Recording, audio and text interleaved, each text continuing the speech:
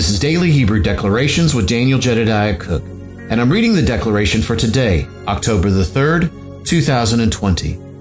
The three Hebrew letters we're honoring today are Yud, Gimel, and Resh. Along with those three living letters, we're also honoring the Spirit of wisdom, the Spirit of the Lord, and the Spirit of counsel. Today, we also want to honor Pastor Trey Wright, Pastor Parker Thomaston, and Pastor Elijah Ward of the Gates of Zion. The declaration today reads this: a spark of change, its momentum instigating transformation, the power of worship, the transporter of earth's treasures to heaven and heaven's treasures to earth. Remembering ourselves to our original intent, we must ascend to negotiate the image and then descend to live on the earth as it is in heaven. Now today, I have a very, very special guest with me today. My beautiful bride, Michelle, is here with me, and we're doing the podcast together. And this morning when she gave me the declaration and I was meditating on it, she had some really good things to say, and we were talking about it, particularly about the part where she says about the spark of change, and it's a momentum instigating the transformation. And so Michelle, what led you to bring that about today?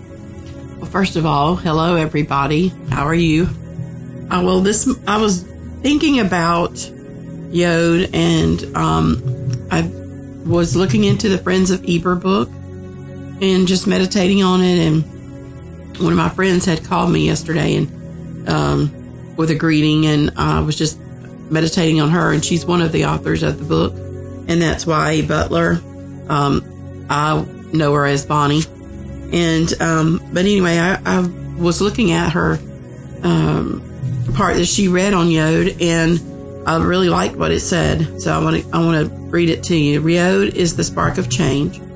By the time you've blinked, Yod has gone to the other side of the universe and back again. Just that quickly, its momentum instigates transformation. It's the power of worship.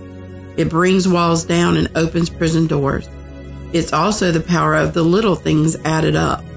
It's the faithful work of our hands allowing us to be finishers. I just kind of talked a lot about the way I was feeling last night, and the fact that it's bigger than what we think. This our walk with Yahweh is a lot bigger than our minds allow us to think and grab a hold of. And anyway, that just kind of opened that part up for me and said that to me, and so I liked how it did, and that's what I did for Yod. So. That's good. It's a great perspective when you look at it that way. I like the fact of what she said, talking about its momentum instigates transformation. In other words, Yod then becomes an action word, and it truly is an action, because just like when Yahweh took of the intent of his heart and he placed that little tiny dot inside of the expanse of himself, and then spoke to that little tiny dot, and it exploded into the creation that we see in the cosmos today. That right in of itself is really an action. It's an accomplishment. It's a momentum that instigates the transformation. Because there's two different ways you can look at that, and I've always talked about it from the place where Yahweh has made this expanse of himself, and then he placed this little tiny dot, and this little tiny dot begins to grow inside of that. And that little tiny dot is our cosmos. But have you ever thought about it the other way, where the expanse of himself is a place or a vessel that needs to be filled? And so when he placed that little dot inside of that, and it began to explode, and creation began, and the connection with us and Yahweh and us began, he's crying out for us to fill up that space with himself, because we're all a reflection of him. And so in that place of being a reflection of him, and really being, if you can go there, him in the earth, then we're taking his light and we're showing his light inside of that vessel that is now being filled step by step, moment by moment, line upon line, precept upon precept. And so it really goes back to even Yahweh's beginning, where he created man.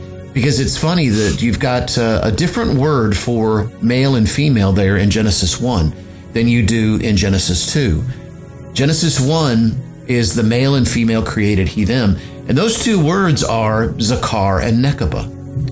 And Zakar is one who fills. Nekaba is one who needs to be filled.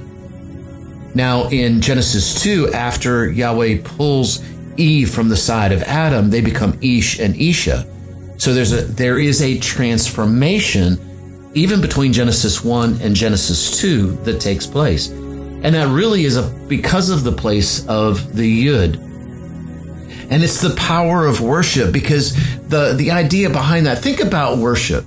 You know, when you think about worship, you think about the perspective of, you know, I used to think of it about the perspective of lifting up my hands and praising Yahweh. And that's a beautiful expression. And it's a good one. I mean, it's right.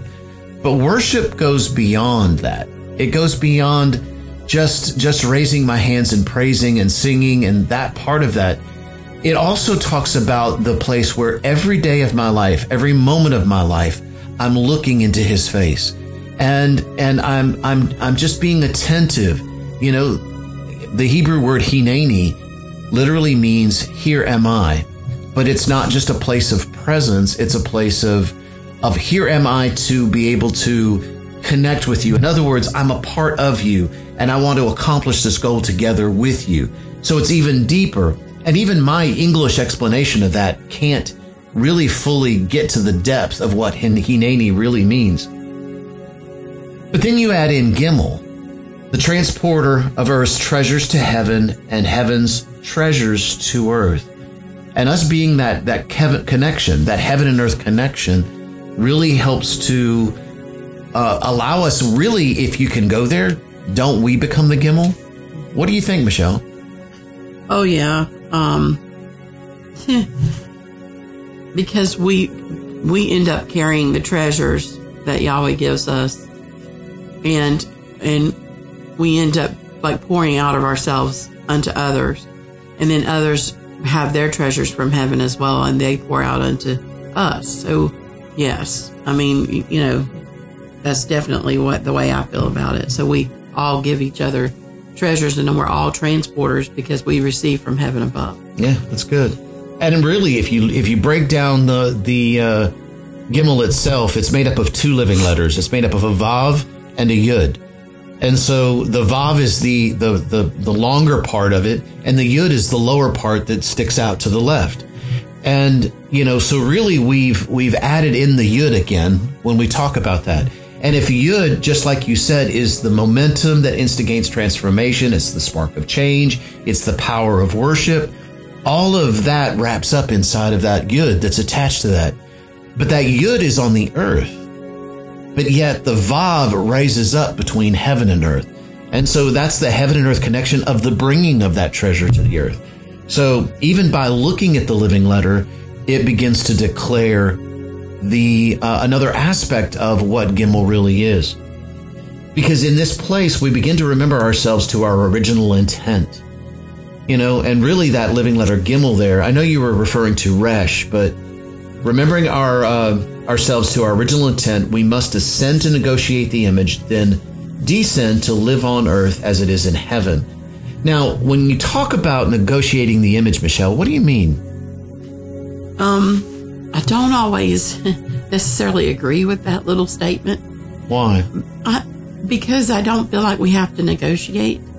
I feel like it's there for us as a choice. When we ascend, we make the choice to receive the image, that Yahweh has for us to receive. And so when we descend with it, and we're able to live it on earth. So it kind of bothers me a little bit, but I used it out of honor as well to the person who wrote it out of the Friends of Ibra book. But every time I write it, and I've used it sometimes, you know, before, I've been doing this for a long time, but it kind of bothers me. And I'm like, no, I don't feel like I have to negotiate. I feel like I just make that choice. And when I make that choice and turn my heart toward you, I receive that image. Well, let me add something to that, because I want to give you a different part of that definition. And I appreciate you bringing that up, because when you think about negotiating from that perspective, you can see it from the perspective of two people negotiating like a deal or something like that. But the word negotiation or negotiating there can also mean traversing through. So let us go from here, negotiating the image, traversing the universe in a micro instant, and then bringing it into fruition here on the earth.